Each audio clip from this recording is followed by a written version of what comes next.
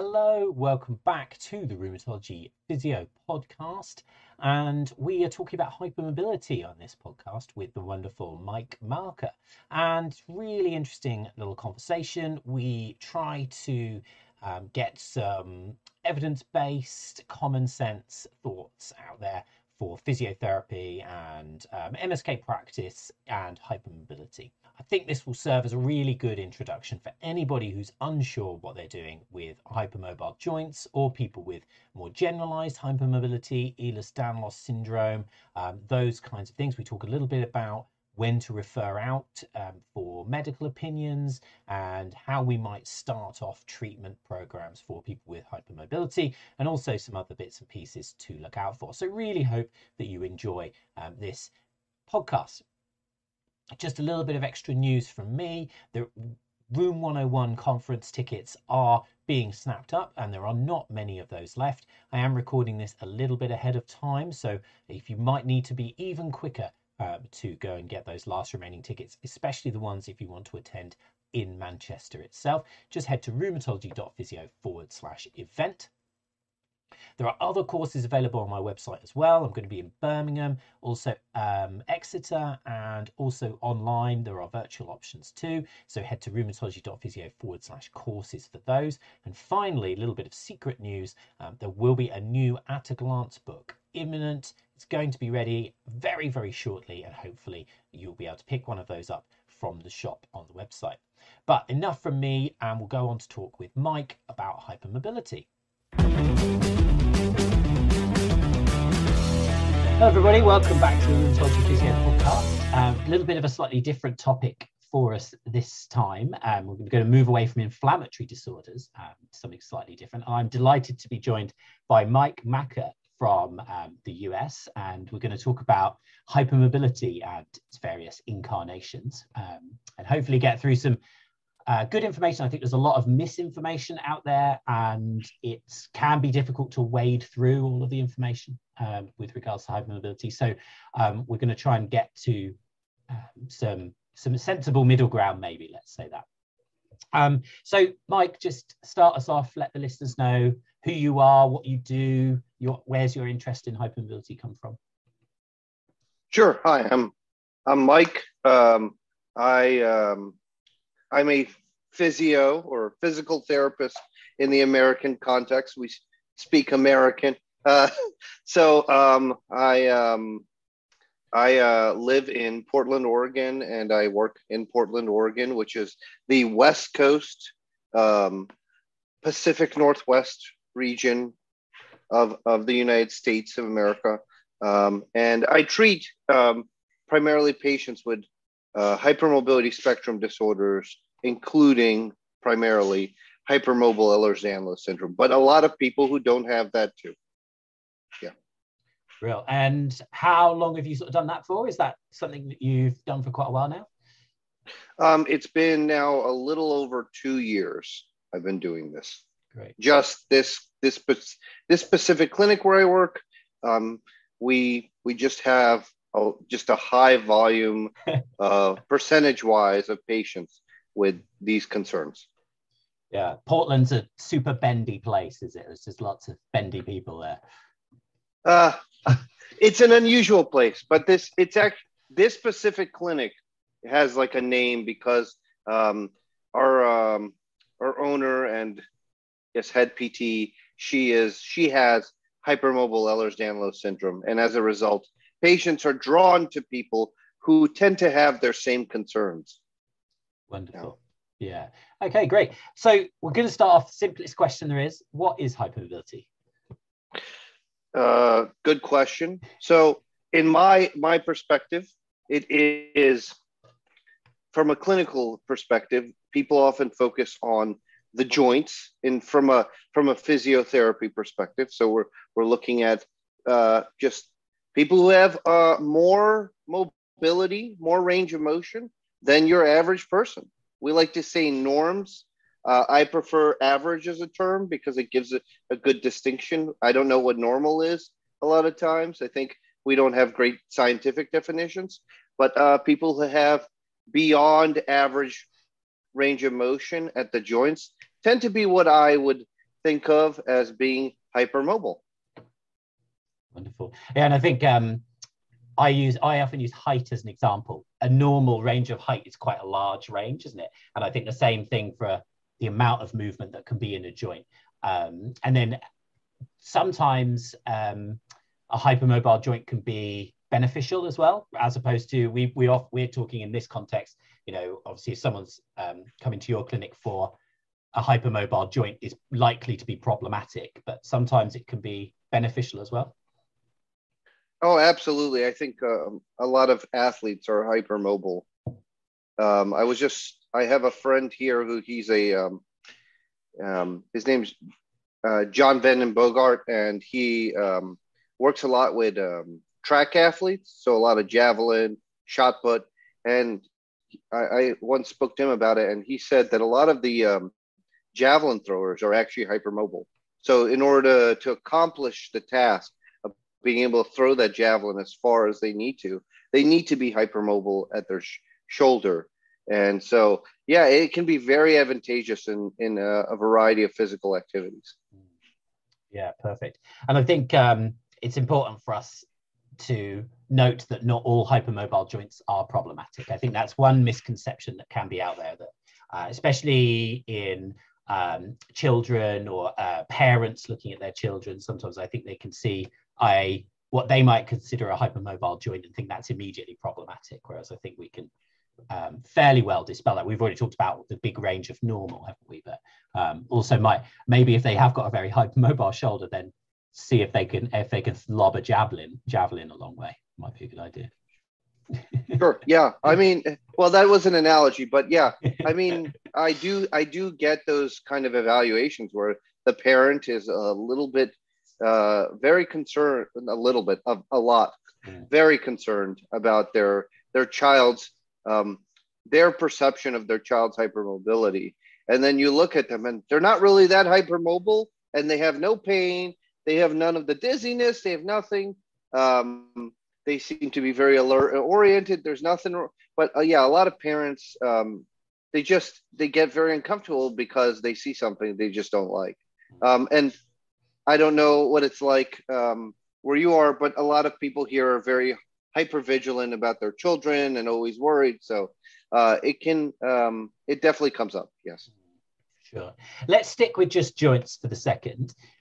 Sure. How would you differentiate? We mentioned clinically. How do you differentiate out a problematic hypermobile joint versus a joint that just has more mobility than average, so it's not problematic? Are there ways of doing that?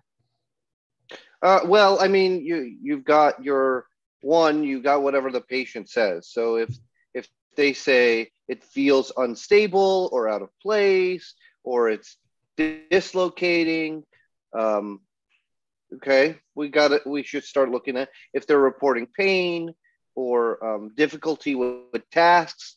That's a concern. If you can literally see a joint jutting out of place, which I have seen, that's a fascinating thing. Previously, before working at this clinic, I used to think that this was not possible from an atraumatic perspective, unless you were like a contortionist or something.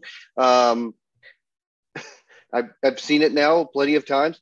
You might want to investigate, but even then, I would still. A lot of it depends on the patient. You can do your testing. You can do your special tests, for example, just to screen out if they are having symptoms with things. But it just comes down to, do they report a concern or not? If they don't report a concern, maybe it's not an issue. And that's why they have those they have that range of diagnoses related to hypermobility spectrum, and you have asymptomatic hypermobility. And I think that's a key distinction. It's just saying there's not actually an issue. That comes on to a point I was just going to ask you about, actually, because do you see sporty kids or sporty adults, and they have an injury, and then they also have a hypermobile joint? Is that something that and then you're sort of, through your assessment, you're going, yeah, you've got an injury, but it's not related to the fact that the joint's hypermobile. It's just, there's an and there. You're injured, you've got a joint injury, and it's hypermobile. I don't get a lot of that. I could imagine that would happen. Because of the clinic, the reputation of the clinic, we get the referrals when they've already been looked at by another clinician, or they've been already told by somebody else that they're hypermobile. Sometimes they're told they have Ehlers-Danlos syndrome by somebody, even though they don't have Ehlers-Danlos syndrome. And they get sent to our clinic because we're the specialists in this particular region. But I mean, that would definitely be something I would look out for in your general outpatient setting, what you described.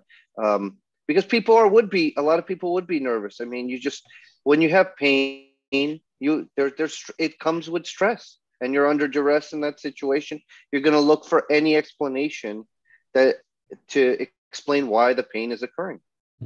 For sure.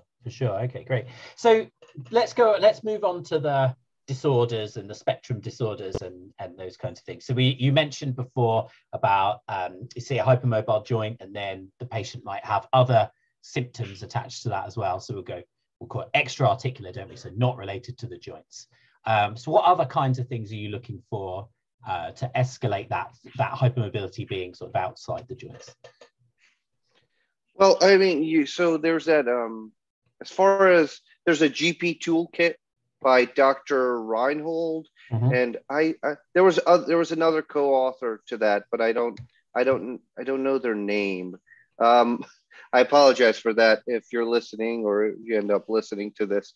But essentially, they came up with for Ehlers-Danlos syndrome, they came up with the just gait.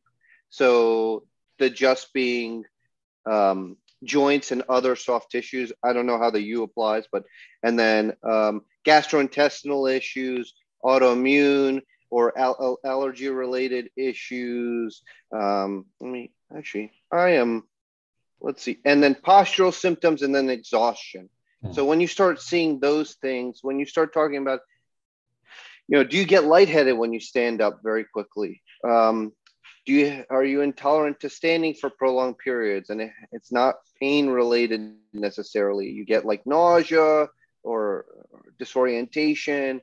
I'll ask a lot often, do you have brain fog?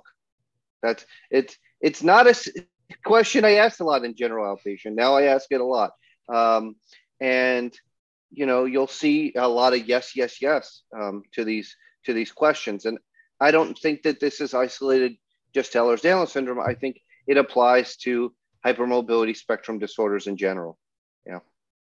Real. And so obviously you guys are a bit more of a specialist in the clinic you work in. For the rest of us, what do you suggest at that point? So you've got a patient in the clinic and they're fairly bendy. They've got quite a few hypermobile joints. Maybe they're getting a bit dizzy when they stand up, getting some nausea, getting some disorientation. What would you suggest at that point? Is it something where we should refer out to specialists, or can we manage that in more general outpatients? I generally think both. I think you should have an external referral. They need medical management quite often. But I also think we have a role. There are some articles, I think it's Briarly 2019. It's basically a review basically saying you can do the stand test to assess for postural orthostatic tachycardia syndrome, which is said, and that test is said to be more specific than the tilt table test, which is commonly cited. So it might be a useful measure. It just it takes over 20 minutes. You have to do 20 minutes worth of testing, but you have to educate the patient before and after. So depending on how much time you have in the clinic, I don't know, I hear differing things regarding your healthcare system in the UK, but and even here in the US, there's a lot of variation. If you have the time, you can do that testing. But yeah, external medical management is critical. And then there is a great deal of things we can do as physiotherapists to help these patients. Okay. And medically, does it make much of a difference to management wise if someone is diagnosed Ehlers-Danlos syndrome versus hypermobility spectrum disorder? I know there is some talk about them just basically being the same condition in the literature and across across social media and things, and maybe we don't differentiate them out necessarily. But at the moment, do you see different management, or is it down to if they've got postural orthostatic tachycardia syndrome, other than being difficult to say, medically managing that? So many the symptoms they present with, but in general, is there any difference, do you see? So the challenge is, one, it comes down to your healthcare system. So unfortunately, from a research standpoint, our research doesn't do a great job of addressing health concerns that are predominantly affecting females. And these issues tend to involve females more than males. The diagnosis might make a difference in terms of being taken more seriously by clinicians. Unfortunately, if you look at research and you talk to this patient population, you'll find that a lot of them have had traumatic or adverse experiences with clinicians over and over and over again. So I think in that sense, it can make a difference. From if you were you are just treating the patient and listening to them and being highly appropriate and fully considerate, I don't think it would make a tremendous difference inherently.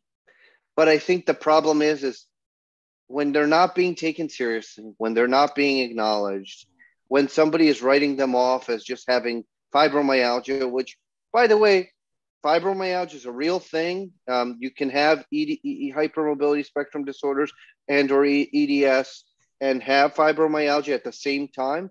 But it's often very invalidating for these patients when they're told, oh, you just have fibromyalgia, or there's nothing wrong with you. And they hear this a lot. They hear, when they're being told hysterical or it's being implied, things like that, the validation from a diagnosis becomes a big deal. So I do think in the sense I'm describing, it can make a difference. But again, in an ideal world, it wouldn't make a difference. Yeah, and it sounds like a lot of how that's communicated is the real key there, isn't it? Like you say, if you go, oh, you're just a bit bendy, or you've just got a bit of fibromyalgia, then that's really sort of dismissive, isn't it? Whereas, like you say, acknowledging what's happening to them can be really useful. Anything, how do I phrase this? Anything dangerous we need to look out for? You mentioned red flags as a widespread body pain, but anything that we want to be investigating more quickly or more urgently in this population? Yes. So I would be looking at, so there's cerebrospinal fluid leaks are an example. So if they start talking about unusual fluid leaking out of their nose or their mouth and severe disorientation, they can't articulate things, they have such severe brain fog where they literally cannot speak. And they're just completely uncommunicative. They're alert, but not fully oriented.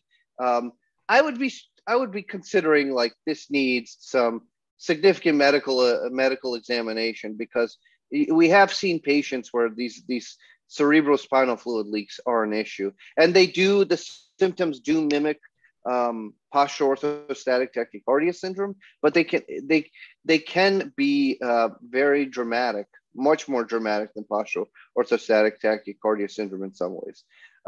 So things like that are the first thing I think of. Anything that you would think normally would be whoa, this is not good, would be what I would be thinking. So if it's very unusual in your clinic to see something, refer out. It's not, you're not familiar with it, refer out. Yeah. Okay. Makes great sense. Lovely. Okay. So you guys in your clinic are obviously treating a lot of these patients with physical therapy, whichever side of the pond we decide to call it. PT, we'll stick with PT, shall we? Sure. What's your sort of go-to management strategies? Is it obviously we're going to tailor it to the individual, but have you got sort of overarching strategies that you start to employ? Yes. So generally speaking, and unfortunately there isn't a ton of great research on this topic. As I said, it's under addressed. I will start with, obviously I'm listening to their goals, and generally, ultimately, we're thinking about their goals, but I'm starting with trying to figure out what are they responsive to. So I generally start with two types of things: gentle motion, not necessarily through the full range, but just involving some level of minimal coordination. So starting with isolated joints and then building up to multi-joint movements, and then also working on like isometrics to see how they respond to that, because patients are coming to me in pain. So we're trying to address the pain. And then based on that, we try to kind of progress things. And a lot of times I end up using a lot of resistance training with this patient population, specifically like your strength and conditioning style of equipment, barbells and kettlebells, training bars and such, with a bit more attention to detail with this patient population compared to what I would do with the general outpatient population. But that's really it. Working on that, building up. I incorporate proprioception into the tasks. I incorporate motor control into the tasks, and finding ways to, reduce symptoms, but also build them up. There's a Canadian physio, Greg Lehman, who likes to say, calm things down, build shit up. It was, I think, the expression he used. It's kind of like that. Yeah. Real. And what about, I see a lot of things like taping or bracing, those kind of, and splints for the fingers, probably a slightly different realm, but certainly around shoulders and knees and ankles, lots of strapping and taping and that kind of thing. Is that something that you use a lot of or recommend, or where's your thoughts there? So it's not usually my first choice, but on occasion, on not a highly common thing, but maybe thinking like I've used tape with 4 people overall in 2 years. It's generally like when all else doesn't work, we'll go to tape so that they have an effective short-term self-management tactic, so they can apply the tape. I talk a lot to them about like figuring out like for themselves what feels good and listening to their body. So we'll use tape. Sometimes we do in our clinic do sizing for the ring splints. Mm-hmm. So we will do that, and then they can decide if they want to order fancier things than the plastic ones, which they generally do because it's not flattering. But I don't generally use braces unless they explicitly ask for them, which then I'll just refer them to somebody else, because I'm not a brace specialist, and I have questions about the validity of that. Yeah. I've definitely used it occasionally for specific tasks. So I remember one lady, she was going on a walking holiday and there was lots of uneven surfaces. She had a very, very unstable ankle. We used an ankle brace for that holiday period, and then to get her through it, and then went away from it. So a bit like you've mentioned with the tape, it was sort of a short-term thing.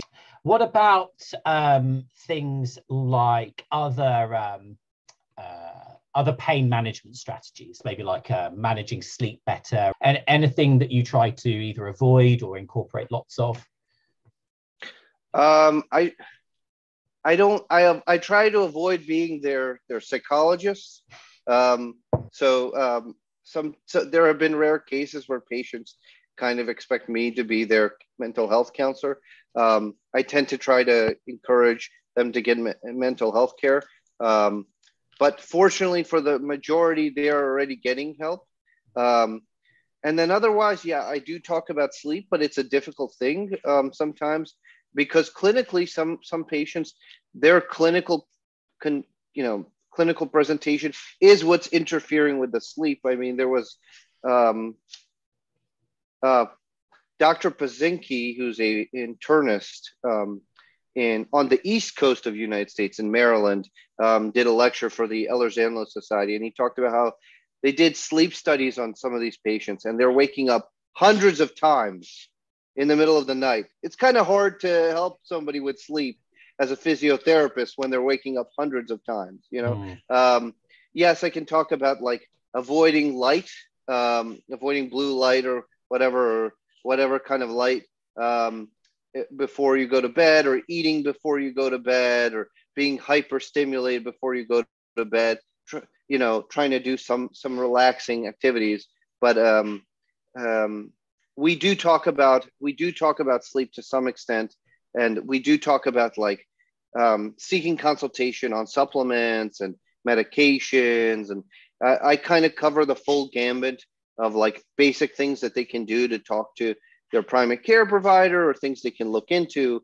I'm just not often the one who's like doing the full deep dive on those things. Yeah, for sure. Great. Yeah, it's hard, isn't it? Like you said, I think if someone's going, I go to bed and then I'm laying there wired and I can't go to sleep, that's really different to I fall asleep and then I wake up because my leg hurts and my arm hurts and my back hurts, like that. It's rather a different thing, isn't it? How much do you, it's probably different in your clinic because they're already attending because they know you guys are the pros. But do you get much pushback from the patients with regards to increasing activity? You mentioned about sort of resistance exercises, that kind of thing. Do you get anything where, because they've had previous experiences either with that type of exercise or other healthcare providers have said that's not a good idea? Do you get any pushback from the patients on those things? Absolutely. I mean, let's just say, like, I've had referral sources who've said some things that completely contradict what I'm saying to patients. And there's courses right now, even now, that kind of contradict what I do. Some people suggest using machines first with this patient population. I'm not a huge fan of that. So in these kind of cases, it's kind of like having the dialogue, having the discussion. I'm very fortunate. I generally have at least an hour with each patient, so I can speak to them one-on-one and talk things through and figure out what's appropriate. And it's never a forced upon decision. It's never like, hey, you have to do this. It's kind of finding what their comfort zone is and just getting on the edge of what they're comfortable with. If it's something that somebody is saying something contradictory, or they've had an adverse experience, which they do have a lot of adverse experiences by the time they get to see me. You know, we're talking it out, and then at that point they make a decision, and then we go from there. Sometimes they're not explicitly stating all their concerns, and that might take time. But yeah, you'll definitely get some pushback from time to time with this patient population. And it's very critical just to have a conversation. It's a collaborative process. I'm not dictating anything. I'm just educating. That's my role. I educate and I guide them. I don't force them to do anything. And I think that is a key distinction that needs to be made. Sure. And I think you said it right at the beginning about listening and absorbing what they say, and then utilizing that to then create the programs or the management strategy, I think is the best way forward. And I also really liked what you said about starting either something like isometrics or individual joints rather than larger movements. And I think that's something I've definitely employed. So you can, I think it has a few different benefits in that you can assess what reacts well or not so well if you narrow down the parameters of those exercises, but also can build that trust in you as a provider, even if that exercise isn't going to be the thing that rehabilitates them, but it's going to lead on to those other things that will. I think I really liked that strategy. Yeah, and sorry. Go. I was just going to add something. As far as the exercises go, I do use, it's kind of like I'm using the exercises as kind of a form of assessment to see what type of activities they could tolerate. So it's like I'm giving them easy exercises, so to speak, quote unquote, like things that are simpler, but it's just to see like what's their tissue tolerance, what's their comfort, and then like using that to kind of figure out what routine we can do. And throughout the course of care, it's just a constant assessment of Can they tolerate this? Are they comfortable with this? Are they concerned about this? What's the fear there? What's, like every part of that sort of quote unquote biopsychosocial model is being considered with this. Yeah. And keep that conversation flowing. I think as soon as the conversation stops, then something's going to go wrong somewhere, isn't it? Yeah. There's going to be a lot of physios out there who work predominantly with these patients who are going to use one approach or another, or try to use the same thing over and over with every patient. I think it's important to recognize that that's probably not ideal. I think we need to examine our biases and also not just jump to do whatever some quote unquote expert says. I think try to do your own review, try to look at stuff and see, what would work. There's a lot of research in regards to this population in terms of proprioception relative to everything else in terms of treatment. So like at least try to look into that. But please my only hope is that like when people treat these patients, to listen to them and to acknowledge them and give them permission that if they're not comfortable with physiotherapy, it's okay to say, no, I'm good. I don't want to do this. Let them have the choice. I don't think that's covered enough in physiotherapy conversations, at least not online. Yeah, definitely. You mentioned earlier about being or trying not to be dictatorial, and I think it's hard, isn't it, when you're the educator? It's hard to not continue educating repeatedly and allowing that person to then come back to you, isn't it? And sometimes you need to stop yourself and go, what do you want? And then have them come back to you with what they want at the time. Because sometimes when you ask that question, you get an answer you weren't expecting at all. So yeah, I really like that. And I think making sure that it's certainly individualizing the treatment, actually individualizing it, not just saying you're individualizing your approach to the treatment, but actually responding to that person in front of you, I think is super important. Yes, I agree. Yeah. Brilliant. Brill. So let's just finish up with, where can people find out more about you, Mike? I'm sure people are going to be wanting to follow you on Twitter or anything like that. So where can we find you? I would recommend Twitter probably. My handle is at Mike, Mike, Makher, Makher. You can find me there. That's probably the best source. I have a website, but it's not extensive. It doesn't provide a lot of information. But you can follow me on Twitter and I'll interact with you. Yeah. I've noticed your Twitter behavior tends to be the NFL and hypermobility. Is that fair? Well, right now it's been NFL just because of the playoffs. Now it's we're not going to talk about the NFL until the off season. It's in the U.S. football is a big deal. American football. I should give that distinction, not European football, which we call soccer. I have no idea where that name came from, but